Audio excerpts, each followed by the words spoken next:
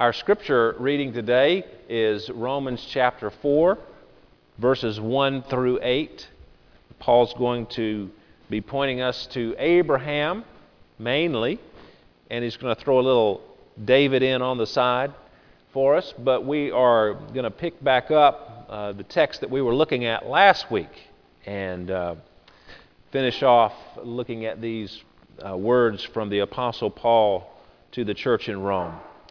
What then shall we say was gained by Abraham, our forefather, according to the flesh? For if Abraham was justified by works, he has something to boast about, but not before God. For what does the Scripture say? Abraham believed God, and it was counted to him as righteousness. Now to the one who works, his wages are not counted as a gift, but as his due. And to the one who does not work but believes in him who justifies the ungodly, his faith is counted as righteousness. Just as David also speaks of the blessings of the one to whom God counts righteous apart from works. Blessed are those whose lawless deeds are forgiven and whose sins are covered. Blessed is the man against whom the Lord will not count his sin. May God bless the reading and hearing of His holy, inspired, and inerrant Word. Last week I began asking 3 questions based on the text before us, and I only got to the first one, which was, in whom do you boast? I'm going to briefly address this first question again, and then move to the other 2 questions, which are, in whom do you believe, and in whom are you blessed? 3 B's. Should be easy to remember.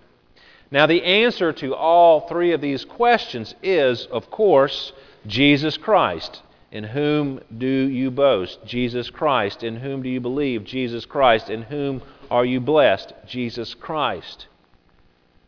Now, we might answer Jesus to each of these questions. However, many times, because of our unbelief, our actions do not demonstrate that our answer, our verbal answer, is actually correct, actually what we do believe. In other words, we might have the right theology, but the wrong practice. We say we believe one thing, but our actions show that we believe something completely different. Whom do we boast? In whom do we believe? In whom are we blessed? Yes, we might say the good Sunday school question, in Jesus Christ, of course. But our lives, our actions, who we're actually boasting in, believing in, and finding our blessedness is something else, or we act like it's in something else. And that is a temptation for all of us. We all struggle with that. I struggle with that. We struggle with unbelief in believing the gospel, the good news of Christ. That's why it's important to hear it week to week, every day, to preach the gospel to yourself when you're at home and to hear it proclaimed from the pulpit on a weekly basis, because we tend to forget it. It's not intuitive to us. So today, let's look at these questions. Now, last week I asked the question, first of all, in whom do you boast? Now, a synonym for boasting is bragging, of course. You might brag about winning a beauty contest, or making the honor roll, or being a star on a championship team. Or maybe you brag about the accomplishments of your children, or the accomplishments of your spouse. We all understanding what bragging or boasting is. We regularly engage in it, and sometimes we're justified to brag a little bit and to boast about, especially if it's someone else and not ourselves. Now, if I'm bragging about myself, it's because I want you to be interested in me. I want you to esteem me and admire me. I want you to think that I'm great. The fact of the matter is I'm self-interested. I put myself forward for your approval and acceptance. And, if I go on and say something like, I was an all-conference high jumper in college, and if I say that twice, if I was twice in all-conference, I'm just trying to get you to admire me, to think, wow, that was great, isn't he super, or was, back in the glory days. Well, I think I'm great, and I want you to think so as well. That's why I brag or I boast. Or if I brag about my children's accomplishments, it's because I want you to admire or esteem them and think they're great. Now, some people believe that when they stand before God, they're going to present their resume to the Lord, their good deeds, all the morality in which they've engaged, and He will be obligated to esteem them, admire them, think they're great, and welcome them into heaven. However, the truth that Paul has been hammering home to us from chapter 1, verse 18 forward, is that when we stand before God, we have absolutely nothing of our own to boast about that would make God admire or esteem us. Romans 3:10, we just back up a chapter. None is righteous, no, not one. Verse 19, whatever the law says, it speaks to those who are under law, so that every mouth may be stopped and the whole world may be held accountable to God. Nothing to say, nothing to offer, no resume to present, not a list of good deeds. Kind of like in the Sermon on the Mount, Matthew 7, where the person says, Lord, didn't we heal in your name? Didn't we cast out demons? Didn't we do all this? Didn't we do that? And he says, depart from me, I never knew you. Every mouth stopped, held accountable to God. Why? For by works of the law, no human being will be justified in His sight, since through the law comes knowledge of sin. The law only shows us how we have failed to live up to God's standards. So, no one can brag or boast before God. Not even Abraham himself, the father of the three largest major world religions. No, he was a sinner just like the rest of us. And Paul tells us that his righteousness came not through his works, but through his faith. The only acceptable boast is in Jesus Christ and what He has done for us. If anyone, you, me, or anyone else in the world would have standing before God, our boast, what we brag about before God, must be Jesus Christ and His accomplishments for us. Not what we've done, but what He's done for us. So in whom do you boast? The answer must be in Jesus Christ. As Paul says in Ephesians, for by grace you have been saved through faith. It is not your own doing. It is the gift of God. It is not a result of works, so that no one may boast. No one can boast before God. In Paul's own testimony, he shares in Galatians 6:14, but far be it from me to boast. And this is Paul we're talking about here, the first missionary, planted many churches, one of the apostles.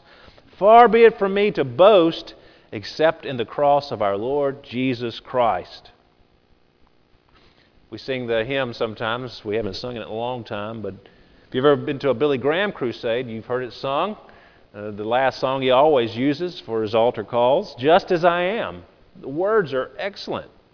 Just as I am, without one plea, but that thy blood was shed for me. My only plea, my only argument, the only thing I bring to you was that Jesus Christ died for me, and that you have bids me come to thee. O Lamb of God, I come. So our boast must be in Christ alone. He is our only plea. It's not our works, not anything that we've done, not our pedigree. Paul backs up this claim that even Abraham had nothing to boast about before God by going to the Scriptures. First, he goes to Genesis 15:6 and the example of Abraham, then to the Psalms and the example of David, Psalm 32 specifically. Well, let us look at the second question. In whom do you believe? We hear this word believe a couple of times along with the word faith. Now, one should not ask the question, what are you doing to earn salvation? Or what am I doing to earn salvation? The relevant question is, in whom do you believe? That's the most important question. Now, another extremely important word in this section is the Greek term that is translated counted or credited. In other translations, reckoned or imputed if you're a King James person. 11 times that same word is used in chapter 4. Paul is saying that Abraham did not get credited or counted righteous, credited with being righteous because he worked for it. No, he was credited with righteousness by believing God. Now, if it was credited because of his works, because of all the good things that he had done, then it would not be a gift. It would not be by grace. He would have earned it. He would have a right to it. God would be obligated to declare him righteous because he had earned that status. Just think of it like you think of your wages, your paycheck. Your wages are something for which you have worked. Money gets credited to your account. When you cash your check or you have automatic deposit, you get that into your account. It's yours. You have a right to it. The employer is obliged to pay it to you. You have worked and earned it. This is not how the gospel works, as verses 4 and 5 point out. Look at the quote that's on the front of your bulletin from John Stott's commentary on Romans. He explains it this way. In the context of business, those who work have their wages credited to them as a right, a debt, an obligation, for they have earned them. In the context of justification, however, to those who do not work and therefore have no right to payment, but who instead put their trust in God, who justifies the ungodly, their faith is credited to them as righteousness. That is, they are given righteousness as a free and unearned gift of grace by faith. Now let's think about Abraham for a moment. What exactly did he believe? Christ, of course, hasn't been born yet when Abraham was around. That was hundreds and hundreds, centuries before Christ existed. So what is it that Abraham was believing? John Stott goes on to say, what God said to Abraham was not, obey this law and I will bless you, but rather, I will bless you, believe my promise. Listen to that again. He says, what God said to Abraham was not, obey this law and I will bless you, but rather, I will bless you, believe my promise. Now look at Genesis 15, if you will, or listen to me read it to you, just a few verses where we see the context of this quote that Paul puts before us. Genesis 15, beginning in verse 1, says, after these things, the word of the Lord came to Abram in a vision. Fear not, Abram, I am your shield. Your reward shall be very great. But Abram said, O Lord God, what will you give me? For I continue childless, and the heir of my house is Eliezer of Damascus. And Abram said, behold, you have given me no offspring, and a member of my household will be my heir. That was the law back then. If you didn't have a male heir, then a servant that was in your household who you esteemed would be declared the heir. And the word of the Lord came to him. This man, Eliezer of Damascus, shall not be your heir. Your very own son shall be your heir. And he brought him outside and said, look toward heaven and number the stars, if you are able to number them. Then he said to him, so shall your offspring be. And he believed the Lord, and he counted it to him as righteousness.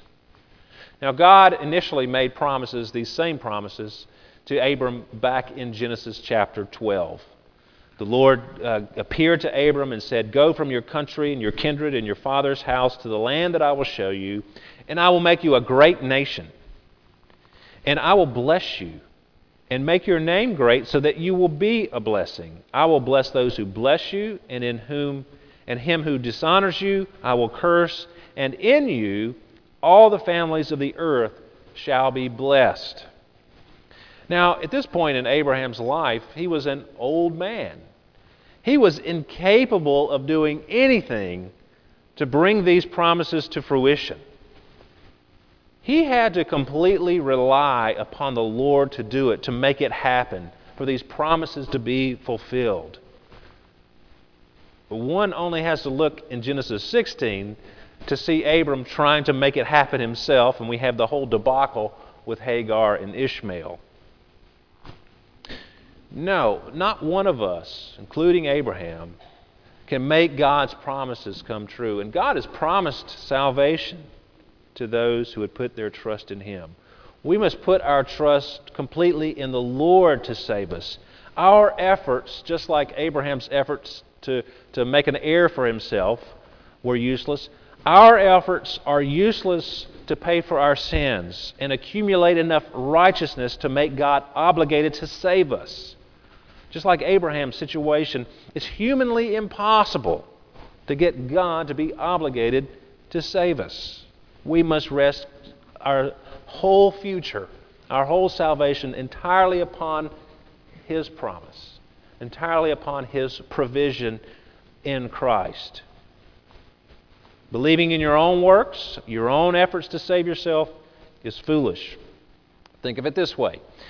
Suppose you owed God $1 billion, and all you have to do to get into heaven is to pay that debt off. And so you confidently go up to the gates of heaven with your wallet, and you began dumping it out. Here are all the good works, the money that I'm going to use to pay off the debt. And they take the money and they add it up, and it's $17.38. You're well short of $1 billion. You're not going to get there. Well, relying upon your own works is even more foolish, more foolhardy. To think that our meager morality is enough to appease God, who is holy and perfectly righteous. Our works are minuscule because we can do good things, but we constantly sin. We constantly fall short. That's what Paul's been saying. No, you must put your trust entirely upon the Lord to save you. And the good news is that He Himself has already done everything that is necessary to save you by the life, death, and resurrection of Jesus Christ. Christ has done everything to earn salvation for sinful people such as you and me. Now, what has He done specifically? That brings us to the third question. In whom are you blessed?